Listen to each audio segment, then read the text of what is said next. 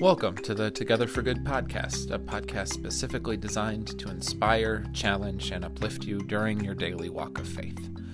On today's episode, we're continuing with this theme of story and scripture. Last week we had that entire story of scripture, but then I'm bringing on this week my friend Eric Madsen. Eric's a pastor outside of Rochester, New York, someone that I've known for a really long time, and he's so passionate about story and the way that he understands his ministry is as a storyteller, someone who helps people connect and enter into the story of Scripture. So it just seemed like a very appropriate conversation to have coming off that last podcast episode that told the entire story of Scripture. So I really hope you enjoy this. Eric has some great wisdom to share with us and some really unique and interesting ideas. It was a super fun conversation, and I'm really grateful to Eric for jumping on here. But as always, friends, thanks for listening to the podcast. Please share these episodes, share the link, let other people know that this exists out there and that it can be hopefully a help to other people's life of faith. You don't just need to be a Bethany Lutheran Church member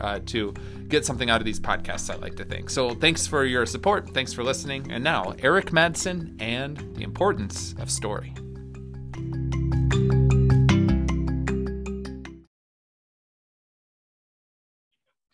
Hey, everybody. Welcome to the Together for Good podcast. I have on the line with me a longtime friend, Pastor Eric Madsen. Eric, say hello to everybody.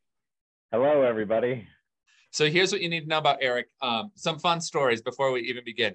Eric was the junior counselor in the cabin where I was the counselor way back in summer 2005 at Lake Chautauqua Lutheran Center. True? Decades ago. Yeah. Decades. We're so old. And so that's where I really first got to know Eric pretty well, was during that week when we worked together in the cabin. And then later on, several years later, I hired Eric to be the custodian at the church that I served as pastor of in Buffalo, New York.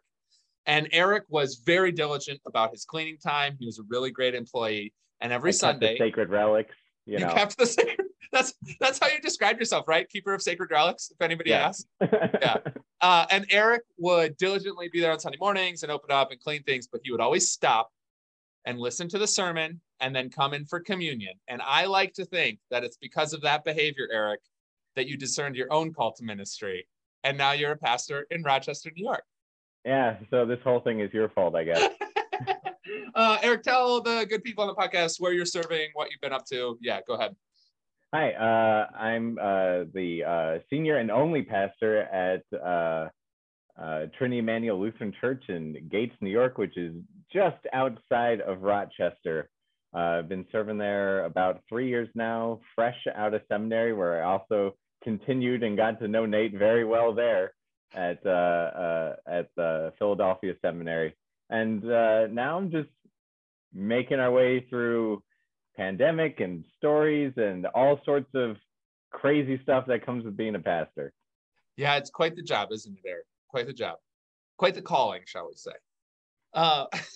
And so the other cool thing, Eric was in the Denver area last week and did not bother to tell me that he was in the Denver area. Luckily, I was managing the Bethany Lutheran Instagram account that week because our director of media, Colleen Mackey, is on vacation.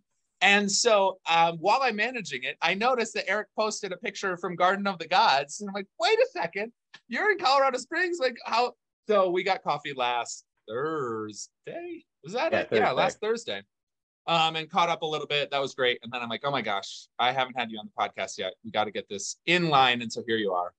And during our conversation, when we were having coffee at Starbucks near Bethany, you just talked about story a lot. And I was really compelled by it. Story is something I care a lot about. I just got done actually teaching a Bible study class about Jesus's parables and thinking about Jesus as a storyteller.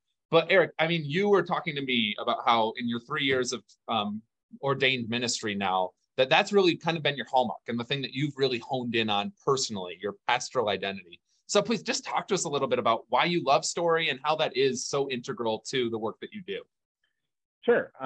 Well, I think stories are like the baseline of how we define our lives, right? We have these narratives that we binge watch on TV that we get linked up with, we find compelling, they give us grounding, Maybe there's a favorite book series that, you know, you absolutely love and care for. And, you know, often people find identity and story and purpose in those. But, you know, when you boil down exactly what a pastor is, I honestly think that we're just keepers of God's holy story, because Christianity, when you get down to it, it's all it is a long story of God's loving, caring, and being with God's people. And we're inheritors of that story, and we continue that story in our present day. I think too, I love the way you're talking about it, because there is something so valuable and identity shaping about connecting to a larger story. Even, you know, Christianity is a great example of that, but you even just look about the ways that people describe themselves. It's often connected to a mythology, if you will, a story of some sort, even, right, like something like, hey, well, we're both Buffalo Bills fans because we spent a lot of time in Buffalo, New York. Like that, but that's got its own story. But people will talk about that too, of like, oh my gosh, like you guys lost the 4 Super Bowls. Yes, we know. But and it has an identity piece to it, right? Just connecting with that mythology, right? Like mythology doesn't, for those listeners, right? It doesn't necessarily mean it's fake or not real, but it's like this ethos, this story that you connect with that brings identity. So Eric, talk to us about some of the ways that you find yourself doing this in particularly. I think I love your point, right? Pastors are just keepers of the sacred story. How does that play out for you at Trinity Emmanuel in Gates, New York? Well, essentially, it's all about connecting people to the narrative. One of the things that I find, most, discouraging and the best opportunity in ministry is that we don't know the stories as well as we think we do. We might learn some core stories in Sunday school, and then the rest of the time we hear these little snippets of gospel week in and week out. And we really don't understand how they connect to one another, how the Old Testament feeds into the New Testament, how our understanding of God is constant and moves with us through time, space, and everything. And honestly, it's defining those stories and opening them up to people. And I do this in my sermons, I do this in Bible study, I do this in pub theology, all sorts of different avenues in which we try and ground ourselves in these stories so that we can understand them. Because essentially, Jesus was a storyteller, right? The early church was a church of a story, right? They were followers of this way, as they called it. And before we added all sorts of other stuff, before the music, before the sermons, before our prayers of the day and all of that, we were a people of a story. And this story, it spread like wildfire. In 250 years, a story of hope and promise went from 11 people locked in a room to almost a third of the Roman Empire. Millions upon millions of people all gripping onto this idea of a story of hope. And honestly, when you get down to Christianity's basics, that's all we are. We hold and trust in a story of hope. I love that, Eric. Oh man, that's really good. And I mean, it's cool too. We even see, right? Like you're leading by example, just in the way that you described that point of like helping us call to mind the story of Pentecost with the 11 people walked in the room and how that explodes out, right? That was powerful. Just right here, listening to that and connecting with it, rather than you saying like, no, like it's really important. There's just something dynamic about a story that I think touches and grips our heart and our minds and our imaginations in a way that like just clear cut, linear facts do not. That can be compelling and insightful for people at different times, but there is just something dynamic about stories. And so you kind of talked about, I'm just curious how you see this playing out for individuals in your congregation or for you personally as a person of faith, right? Like, what is it you think that just is so deeply spiritually enriching for you to be connecting with the story, or for others in your congregation connecting like you're talking about? Well, to get into that, you have to really look at how stories shape individuals, right? for instance, right? Game of Thrones, huge phenomena, right? 7 seasons of excellent storytelling throughout. But then when the storytelling went bad, right, it all fell apart, right? People had invested their time, their energy, their patience in watching this show for years and years and years, right? Because they identified with the story. It had a story of things that we see in real life all the time, right? It was easy to jump into that. And the second it didn't, we were removed from the story through, possibly bad writing, we no longer identified with it, right? Some of us hope that it never happened, right? And we see this with like a lot of, like Harry Potter's huge in my age group, right? Yep. It's like the sacred text of millennials. It spawned podcasts, fan films, like all sorts of things. Because people identify with it, it shapes them, they see themselves in this story. And so when we look at our story, right, our holy stories, our sacred scriptures, right, we're supposed to read them the way that they're meant to be read, right? These are stories that were told around campfires long before they were written, of epics that would stem a whole narrative arc of prophets and forebears and elders that came from long ago, and the arc of what happens to these people in their stories and how they interact with God is where we see God in our lives, right?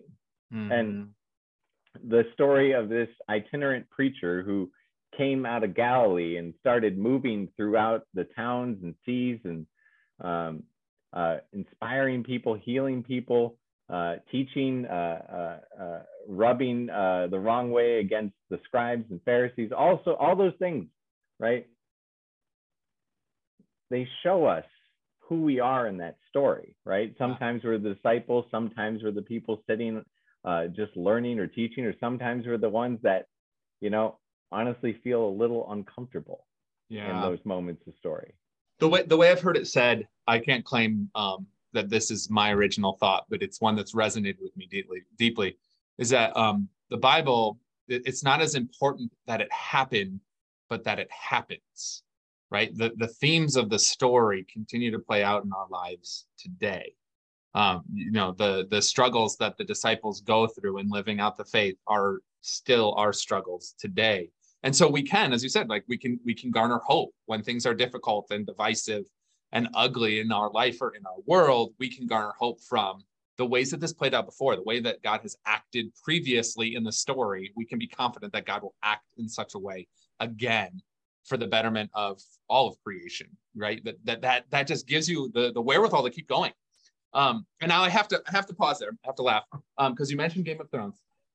And how horrible the ending was. And so I watched the whole thing. And then I get to the end. This is a true story. Other people probably heard me tell this before. I get to the end, that last catastrophe of a season. And I'm so disappointed. And I think to myself, I'm like, I have never been this disappointed before. And then I'm like, wait a second. No, I was this disappointed when Lost ended as well. Television show Lost, which also was awesome and then had a terrible ending. And so that was the moment. This is true. I thought about all that. I'm like, you know what? TV has done this to me twice. Books have never done that to me. And that's when I started reading a lot.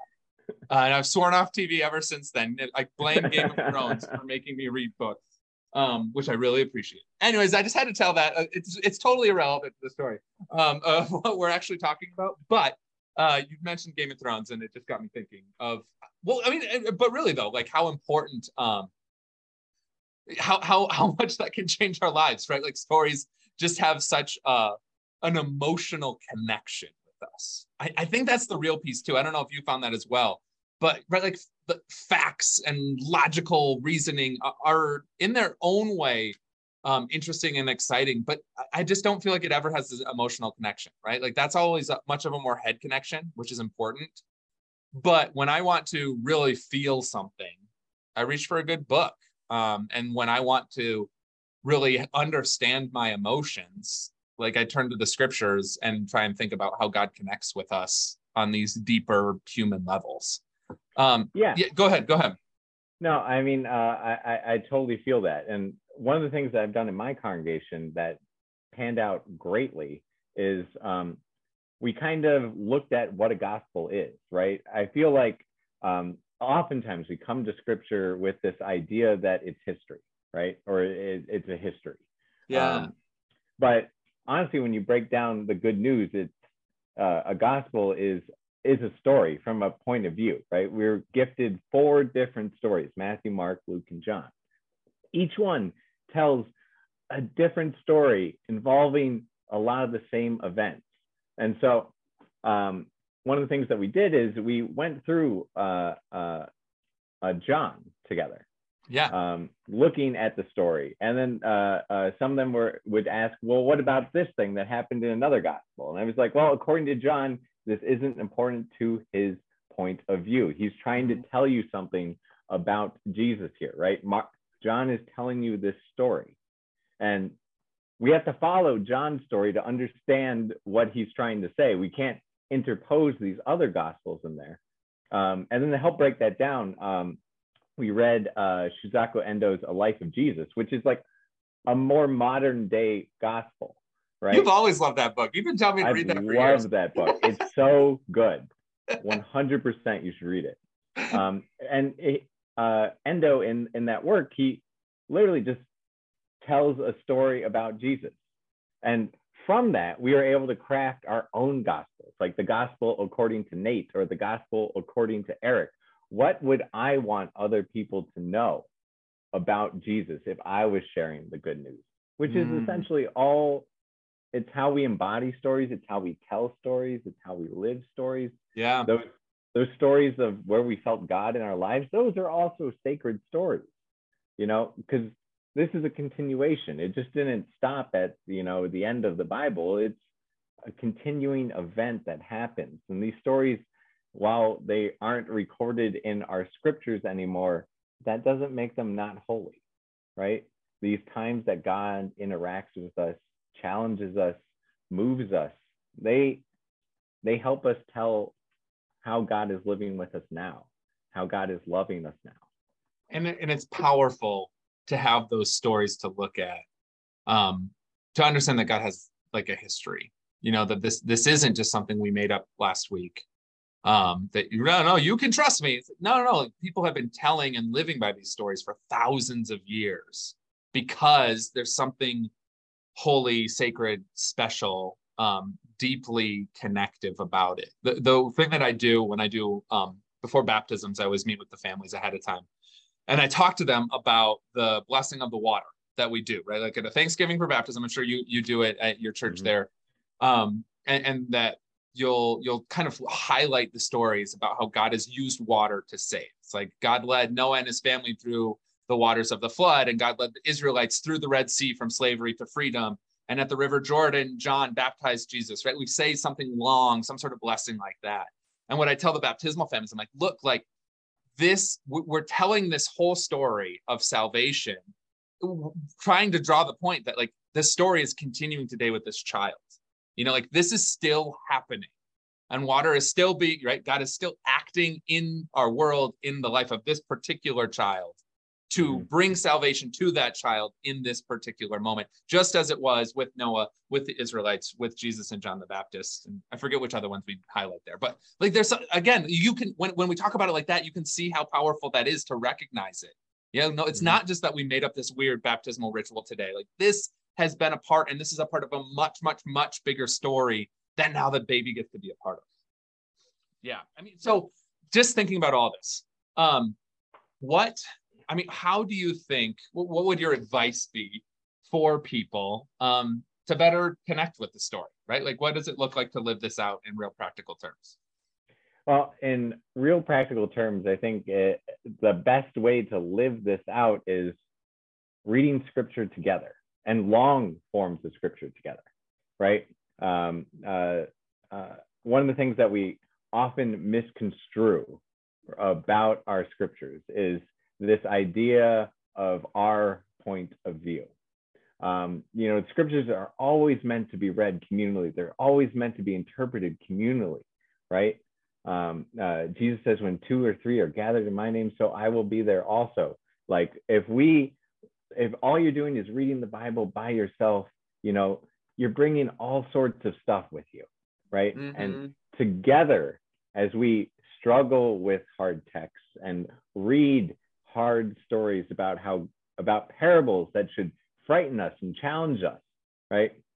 The presence of others with us help keep us on that way, on that path of that story, moving us towards places of joy, places of discomfort, places of contemplation. And honestly, I really feel like this is the future of the church. We're lambasted all the time with, encroaching secularism, young people disaffected by organized religion, and things like that. And it's because we've become tame, right? We show up once a week, we read a little bit of scripture, we sing some hymns together, we do the Lord's table, but people are looking for that embodied radical story that John calls it in his gospel, the abiding presence of God that indwells in us. And that's how the Holy Spirit works, by imbuing these stories in us, right? Moving us, challenging us, conflicting us, all sorts of different ranges of emotion. And that's, I think, the spiritual heart of Christianity. Yeah, is wrestling with this. I mean, I've heard it described as like these are meditation texts, and to think of it in that way has been really helpful for me to kind of change my viewpoint about it too. Like I can read this really, really slowly. I'm sure you've participated in like Lectio Divina. I know I've talked about it on the podcast before, where you read a passage of scripture 3 or 4 times, and just kind of pay attention to different things each time you read it through, as a opening and a window into a time of prayer, right? Like there is, to think about it as the word of God as something holy and sacred, I think really can be helpful, because it changes the way that you approach it. It's not just another book, but it's this collection of stories, this collection of histories, that can touch your soul in really interesting ways, especially, like you said, when you read it in community, right? Like when we can learn from the biases and the experiences of one another. That gets you a whole different angle of how these words might hit people. And that, there's just something, I love that it has this mystical element and aspect to it. I know you do too. We've always connected on like, there just needs more mysticism in the church. Come on. I'm all about that. There needs to be more mysticism. Actually, one of those books back there is all about the history of mysticism in the church somewhere. Yeah, it's real. It actually exists. Well, so I don't know. I have to put a plug in. Friends, the previous episode of this podcast is something similar to that I worked on all summer. It's the whole creative retelling of the entire story of scripture told in a real meditative way. Eric, I entrust it to you as well. I'm super proud of it. It took forever. But trying to just get like the bigger narrative of what's going on, rather than just reading through long passages of 2nd Chronicles where it's just genealogies. But anyways, right, it's one other offering that I'm trying to put out there of like, what if we thought about the Bible in this way, of this long, big story that God's been telling in different ways since the very beginning? How does that change our connection to it? It's not the only way to read it. It's just one additional ways we're kind of talking about, different ways to connect with the story. I would say even the long form genealogies in 2nd Chronicles, they're important, right? They connect us, and their purpose is to show us the long width, breadth, and depth of this story, that it goes back all these generations, right? Maybe you don't actually have to know all those kings or all those people that were back there, but just the scope of it, right? Yeah. The scope of how deep it goes. No, thank you for admonishing me. You're right. I shouldn't be so cruel about 2nd Chronicles. Well, on that note, before I get admonished again, Pastor Madsen, thank you so much. You're the best. I'm so glad that we were able to connect when you were in town, and just thanks for sharing your passion with us. It should be mentioned, Eric is starting a doctorate degree about scripture, correct? What is it specifically? We're looking at the narrative underpinnings of the Pauline letters. because How stories about everywhere. that? How about that? Well, we'll bring you back on to pitch your dissertation to us when it comes time for that. Hopefully in just 3 years. 3 years. Okay, you got it. Hey, Eric, thanks for coming on. And you, dear listeners, thank you for listening. Thanks, everybody. Stay in peace.